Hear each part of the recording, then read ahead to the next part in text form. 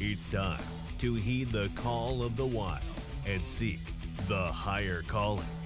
Higher Calling is the voice of mountain and forest wildlife and is hosted by award-winning wildlife journalist and conservationist Chester Moore. Be ready for an increase in altitude and a relentless pursuit of the creatures that dwell there.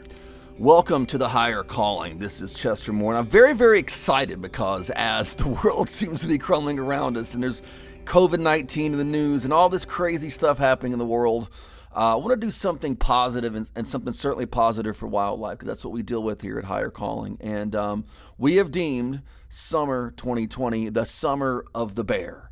And there's probably no more of an iconic and more appreciated animal that dwells the forests and mountains of the world than bears. And there are many varieties of bears around the world. And I'm very, very excited about our guest today. We have the Executive Director of Bear Trust International, Logan Young. Welcome to Higher Calling. Hey, thank you. I'm happy to be here. Yeah, it's great. Anytime we can talk bears, I'm always excited. The American black bear is one of my favorite animals in the entire world. It's funny, people, what's your favorite bear? They're expecting me to say, a grizzly or a polar bear. And I'm like, the American black bear. It's an incredibly successful animal, the most abundant bear on the planet. Comes in all kind of cool color phases and is just very adaptable. But bears are something that captivate the world's attention, right? Correct. Yeah, absolutely. And Bear Trust International, can you just give us kind of the rundown of basically what you are, where you're located, and just of what you do? Yeah, so we're a nonprofit. We're a 501c3. We're the leading bear conservation organization worldwide. So we work to protect all 8 species of bears worldwide, with a real strong focus, though, on North America and things within the United States and Canada.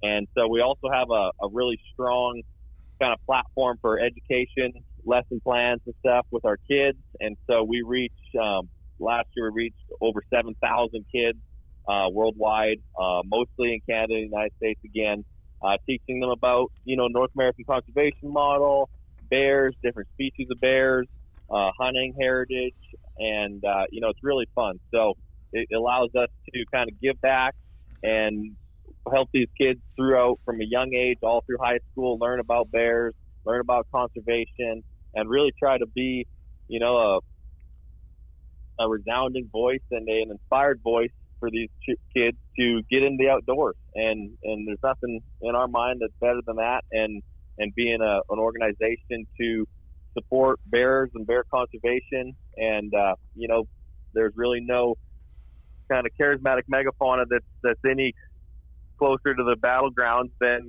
all the bear issues, and we're proud to be in that fight and to be kind of on the front line. Yeah, the thing about bears, you mentioned like the megafauna. I mean, there's nothing more the bull of the woods, so to speak, than a grizzly. And you think about some of the things going on with grizzlies right now, and just all kind of bear issues. As human populations, of course, expand, there's going to be more conflicts with bears, more different people as demographics change, ideas on how to manage those bears change dramatically as well. I grew up in a hunting family and learning the North American model of conservation. Now, I had no idea until I was a teenager what the heck the North American model of conservation was, but it's what I learned. Right. It's that I learned that I hunt. I grew up hunting. We buy hunting licenses. We supported conservation groups. And money from hunting licenses, excise taxes on sporting goods, and those things go into helping manage and research and protecting from poaching and bag limits and protecting habitat and all these great things. But of course, there's a lot of people who maybe don't agree with that because it has hunting involved in it, and also people who just don't know. Maybe they just want to help bears out. And kind of what I'm hearing from you is, if you want to help bears and you really want to get involved in bears, maybe Bear Trust International is a group to get involved in. Yeah, absolutely it is. We're the leading bear organization, North America and worldwide. And, what I would say is it's a difficult topic because everyone loves bears. Yep. And the real conversation and not the argument, but the conversation that really needs to be had. And that's why we're so open, to having these conversations with people that completely disagree with us as well. Sure. well as, groups, of course, that are on our side. But it's people have a true passionate love for bears, and the real discussion needs to be had is what's the best for them. And, Yep. Bear Trust takes a completely science, data-based, biological view of what's the best for the population numbers and the habitat for bears. And, to us, I mean, if you look at the numbers for conservation, for hunting, for the hunters and fishers and anglers, I mean, no one has had conservation success stories like that group. And so we believe that, hunting is a viable tool Sure. to conservation, when the data shows that we should hunt. And, in many of these cases, it does. It shows that, there is a population where we should be harvesting X amount of, say, grizzly bears or black bears. And, all I can say is we're open to that conversation. And, the more support we can get behind us, the broader light we can shine on this issue, and really open it up to the world, and hopefully do some good by the bear. Well, I have a radio show as well. I do on News Talk 560 KLV. I've been doing it for 21 years. I tell people I've been doing it since I was 3.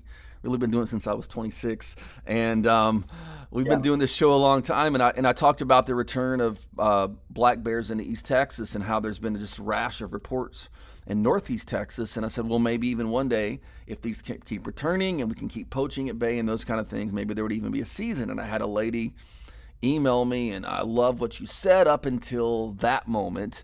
And and I said, here's the thing. I explained the model of conservation that I support and believe in. And I said, here's the thing. I hunt. I love the turkey hunt. I love the hog hunt, deer hunt, duck hunt, all that stuff.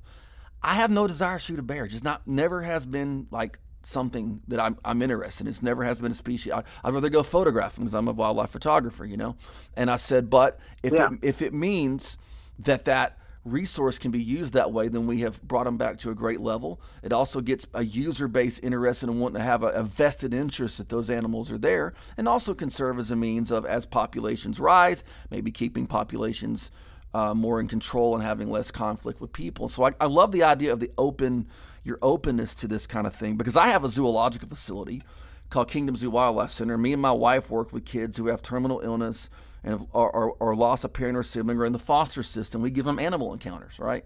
And so I have people that look at me, and they come into my office here, and there's like a mountain lion mounted here, and like a bear, a taxidermist donated to us, and sheep skulls, and they're like, I thought you liked animals. I'm like, oh, I do.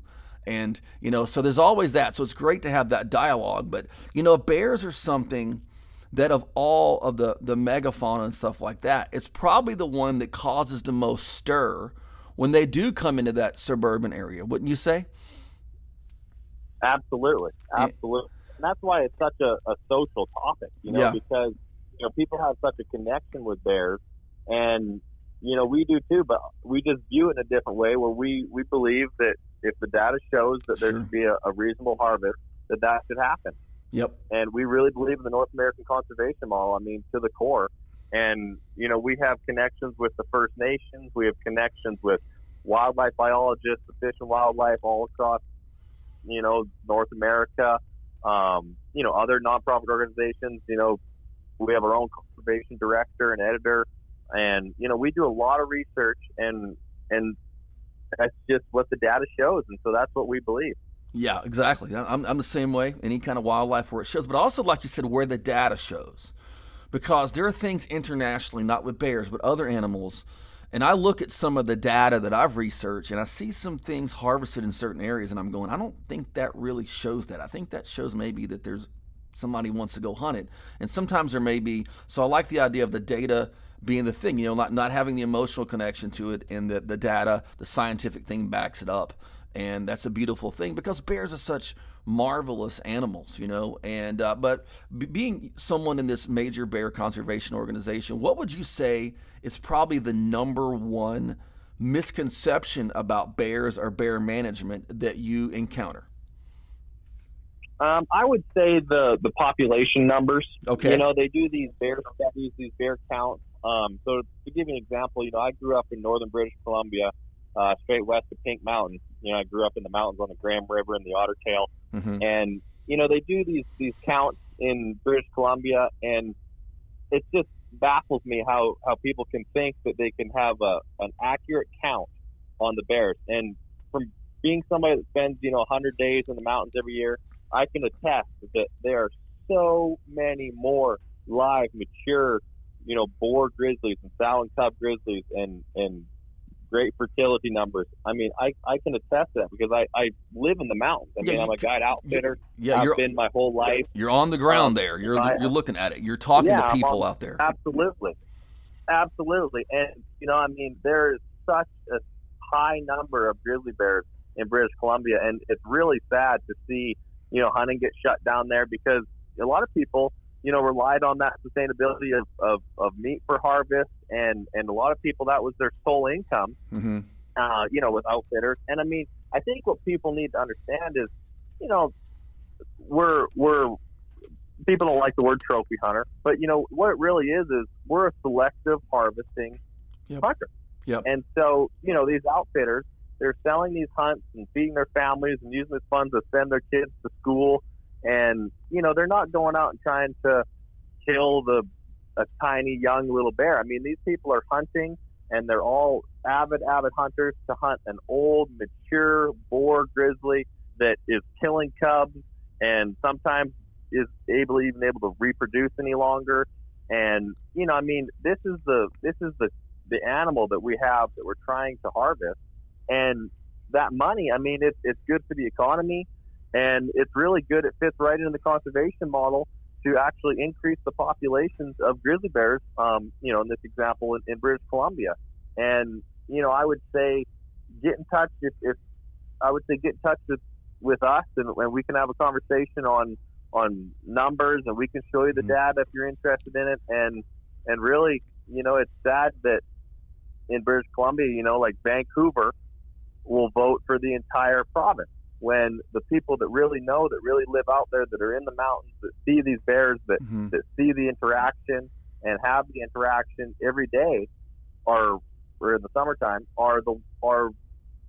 their voices are not being heard. And that's a really, really, really, really sad thing. And they're the ones who are going to be encountering the bears more. And as populations rise, they'll have more conflict first. And with their livestock and everything as well. So you mentioned like the urban areas having this major voting block, of course, and they're not necessarily the ones who are encountering and doing these things. And I think that's a fascinating concept with wildlife in North America, because as urbanization continues and the connection to the land, to wildlife decreases, you're definitely seeing more of a shift in how people look at things. Like people know, for example, and where you're talking about, hey, there's lots of bears around here. We see them. We see their tracks. We see the kills on livestock. All that stuff's around here. You look at, because wildlife isn't counted the same way in every state, every province. I do a lot with wild turkeys, and some states don't do any kind of a count at all. They just judge by harvest, and right. And there are different ways of doing these things, and they're not always the most accurate. I think sometimes engaging what's going on. It's something like a bear that can be very elusive, and there's lots of thickets and mountains and canyons. Has to be extremely hard to get a hard count on just from flying a helicopter or looking at tracks on a road.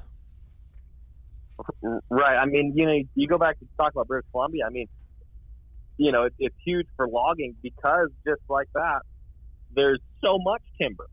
So much valley covered in timber and aspen trees. I mean, how do you possibly get a count?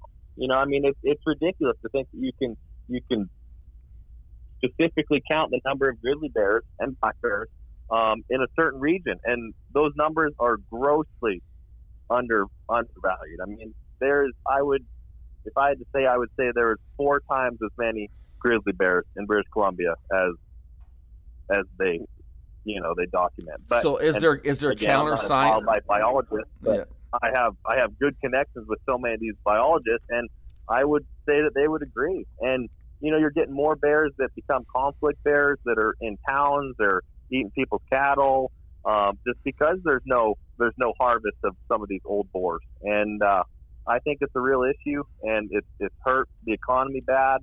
And it's sustainable harvest is needed.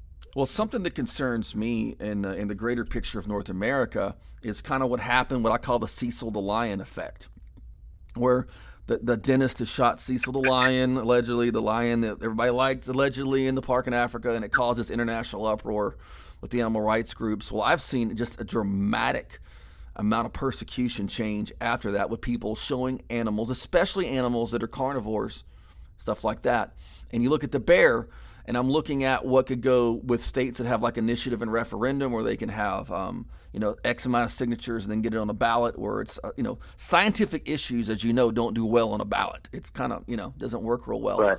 And I worry about some of these states and provinces and things like that with like black bear numbers, because I'm looking at black bear reports, attacks, all this stuff, interaction with people in a lot of states like New Jersey, all over. Western Texas is having a dramatic increase. All these areas, and I'm thinking if it gets to the point in some of these areas where they eliminate hunting or make it so hard for hunters to do it, that what's going to happen, to the bears, because eventually, once bears start eating folks, and they have more of that happening, there'll be a backlash. I mean, there's all that, and that's why we need to go back like the science thing, and people's ideas. Right. I think we've Disneyized nature so much, and so I do a lot of talking about black bears, because since the late 90s, I've been sounding the alarm. They're coming back to East Texas. Let's protect them from poaching. We created posters through Texas Fish and Game, which I'm the editor of, and we've been giving out thousands of them via PDF, and they're like, the fine schedule for killing a bear. But it also has information that a black bear attack is greatly different than a grizzly attack. And I just had an article in Sports Field about this, and letting people know, because I've had people, matter of fact, I was in Yellowstone last September at the Mountain Ungulates Conference in Bozeman there with the Wild Sheep Foundation, and I skipped the day to go to Yellowstone, and we're watching a grizzly about a half mile away, a sow and cubs, and this lady goes, if this was in the Smokies, and that was a black bear, I would try to get close as I possibly could. And I'm like, ma'am, can I talk to you a second? I said, yeah. I said, you're less likely to be attacked by a black bear. There's no question about that. I said, but the difference is that almost every black bear attack is predatory and they want to kill and eat you. Or almost a lot of grizzly attacks, they didn't like the smell of your cologne that morning or something. They just don't want you there. Yeah. And so there's a lot of disconnect about that. So it's exciting to me, transitioning to what I want to talk about here, is you guys have an educational element on bears, because I think as bear number and human numbers grow, that is greatly needed. Yeah, and that's kind of our approach. Our approach is to have an open discussion, open conversation, but then our biggest platform that we stand on is our educational lesson plans. Yep. And they show true data. And, we have something we call the Student Scientist Series. And what these lesson plans really are is, it's not us saying this is the right answer, we should hunt the bears. Sure. You better believe us. And it's showing kids, and we have adults that do it, teachers, other organizations that work through them. I mean, it's a lot of fun. And what it is it shows the data, and it shows different regions, different data, and it's really, you come together and make a consensus of what you think, what you believe, and this is what the data shows we should do. But it really, for people that are willing to really sit back and say, okay, maybe I don't know absolutely everything on this topic, work through some of the lesson plans, because they're a lot of fun, and it really will. You might learn, something that you didn't know. And I know when I first did them, I spent my whole life around bears. I still learn stuff about it. Well, it's interesting. I have created a wild sheep curriculum that we've been sending out since last year on sheep conservation, and doing the research for that, I learned a ton of stuff. So I'm excited to see this bear stuff, and we're going to make sure in all of our media properties to share that information out with people, to let them know about Bear Trust International's curriculum and lessons to get more people into, especially since there's going to be a lot more distance learning and things like this with the COVID-19 crisis. So we love to share that information out to people. Yeah, well, shoot, we appreciate it. I mean, it's always, you can never stop learning. And, I want to make sure it's clear. I mean, we have a true love for bears. And, there's people, that rely on that bear meat,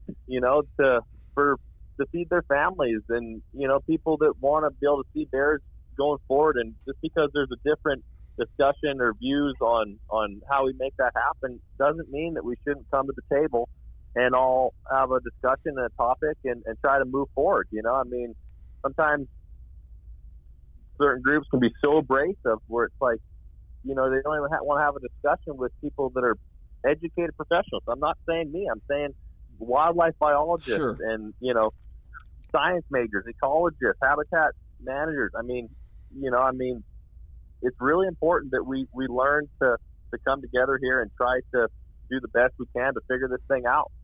Yeah, and I love that approach because it's definitely needed in this world of so many people taking a hardline stance of.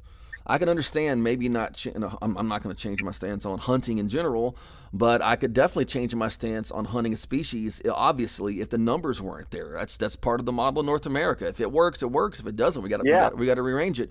But I don't understand not being able to sit down and talk to people and present the idea without saying, "Hey, I'm Mr. Conservative Hunter, and you're an idiot." That's not the way. You let them know there's you come to the common ground of the mutual love of wildlife, and then you work from there. And if it works out, it doesn't. But at least you try to create some dialogue, and maybe they may not agree with hunting, but maybe they'll never go hunting. But maybe they'll support Bear Trust International or another organization that has a hunting slant to it because they know the overall good work. And I've seen that happen with people. And that's just a great thing because bears need help. And there's a lot of things going on globally with bears that are very concerning. And one of the things I wanted to ask you about is the gallbladder trade, the bile trade. Have you guys done any studies on that or have any, obviously positions on that particular thing that's happening in these Asian markets? Yeah, I mean, right now we're working on a few different things to do with that. I mean, I shouldn't maybe comment too much on it, but I mean, it is an issue that we're trying to shine some light on. And another big thing is we have issues with the sun bear, we have issues with the sloth bear, because there's nobody that even knows that sometimes they even exist. Number one, and we're the only group that is really out there to try to support these bears. And having a cause like us and Bear Trust International, which is why it's so important, is without us, I mean, there's no voice for those bears. There's nobody fighting for them. Well, and in those countries, it could become extinct. And so that's why it's so important to support Bear Trust and try to get with the fight, because we are the voice for these bears. You mentioned sun bear, sloth bear. I just published a blog today on the sloth bear. In part of our, yeah, because I had a book called it was Bears and Other Carnivores, part of the Wide World of Wildlife series, animal series I had when I was a kid from Time Life Books. Okay.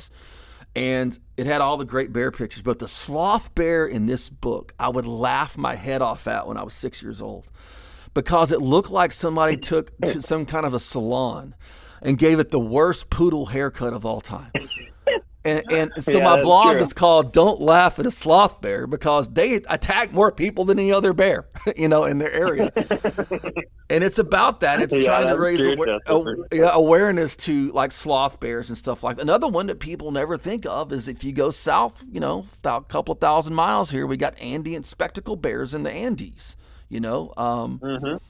stuff like that. And I'm thinking about the bile trade, and like there's a big problem right now with jaguar claws being used in traditional medicines in Asia because they're running out of tigers.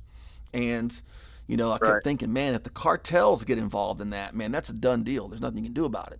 So, if it gets that big of a trade, look at the bears of the Andes. So it's great to have a voice about this. And also just even a platform like this and this podcast to let people know, hey, I came on to learn about grizzlies, but there's a sloth bear. I got to check that out. Maybe people will go do that. There you go. Yeah, go check them out. Go do a little research on our website, beartrust.org. Learn about all 8 species of wild bears, and it's good information there, and it really can learn that there's bears all across our planet. But one other thing that I just kind of like to briefly comment on, that we're really passionate about, and I think is really a great project that we're going to work on is the polar bears. The kind of decrease in polar bear hunting has had a huge effect on the First Nations in northern Canada. These are people that I know, that I've grown up with, and they relied so heavily on these American hunters that would come, or Europeans, or some Canadians that would come, and that money would support their entire community, and a lot of that has been shut down. And there's also huge import and export laws that don't allow polar bears to be imported into the United States. And I would just really like to say on the record that I think we're going to work on a project where it might cost a certain amount of money, like say $5,000 to import your polar bear. Mm-hmm. That, and you have to understand, it's already been harvested. These polar bears are mounted and they're sitting in somebody's garage, a friend of theirs in Canada, and they can't get them back to Dallas, Texas, or Bakersfield, California. And what I would say is I'm real passionate about putting together a project that it's a certain amount of money to import these polar bears that are already mounted. Everybody understands they're already been harvested, and put that money toward some kids camps for conservation, or giving it back to the First Nation groups in these communities, so that they can help work on habitat management and some restoration, and really work with that money to help their youth grow up. And I think that's a real viable project, and we're really excited to try to get that off the ground here in 2020. Well, that's awesome. I one of my podcasts did a couple of months ago, my friend Scott Smith, Canadian Wilderness Outfitters out of Alberta, he got to go take a polar bear, but he's in Canada. So he has it mounted. He said it nearly broke him to get it mounted, but he got it mounted. And we talked about that. So polar bears would probably be now under the Marine Mammal Protection Act. Is that how they get away with that? Yeah. Yeah, that's what I thought. So that's a great idea, because if the numbers are all right for Canada to allow harvest, I don't understand not allowing them to be imported into the U.S. And I like the idea of taking that, giving it back to First Nations people or those camps and things like that, because it's there's a lot of misinformation and things about all these animals. And the idea that we can do something positive for all this is a great way to move forward. And it's also a great way. Me and my wife are joining Bear Trust International. We made a decision to do that. I appreciate it. There you go. Yeah, absolutely. And we would definitely advise anyone listening out there, if you have a heart for bears, to make sure and check this organization out, because we looked for a while for a great voice for bears to get involved in that believed in and I reached out to my friend Gray Thornton with the Wild Sheep Foundation. And he said, yeah, man, they're very much in the North American model. I give them my green light, so I checked them out. Great organization. Check them out at beartrust.org. I mean, bears are incredible animals. They're beautiful animals. They're diverse animals. I mean, I'm working on a special publication right now about the wildlife of Israel, and King David killed a bear, and that was a Syrian black bear, That's right. And you think about all these different bears around the world. I mean, the panda. It's funny how many people, it's so hilarious, that I've talked to that don't think the panda's a bear. It's like, panda bear might be a hint.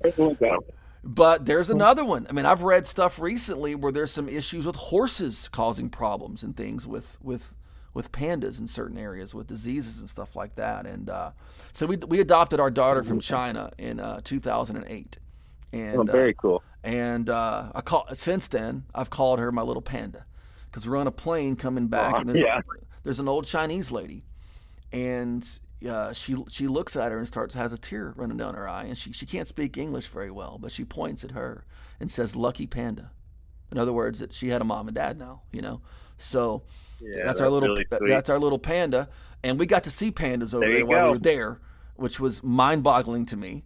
And so we took my daughter 4 years ago to Zoo Atlanta, and she got to the panda encounter where you get to feed them a treat and all that. And if you don't think those are a proper bear, you sit and watch a panda crunch into like a 4-inch wide piece of bamboo, okay?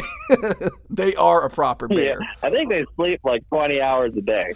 They got my gig. I need the gig. Hang out in the bamboo forest and eat. But be secluded from people, all that. But Bear Trust International is also raising awareness to, everything, all the bear species of the world.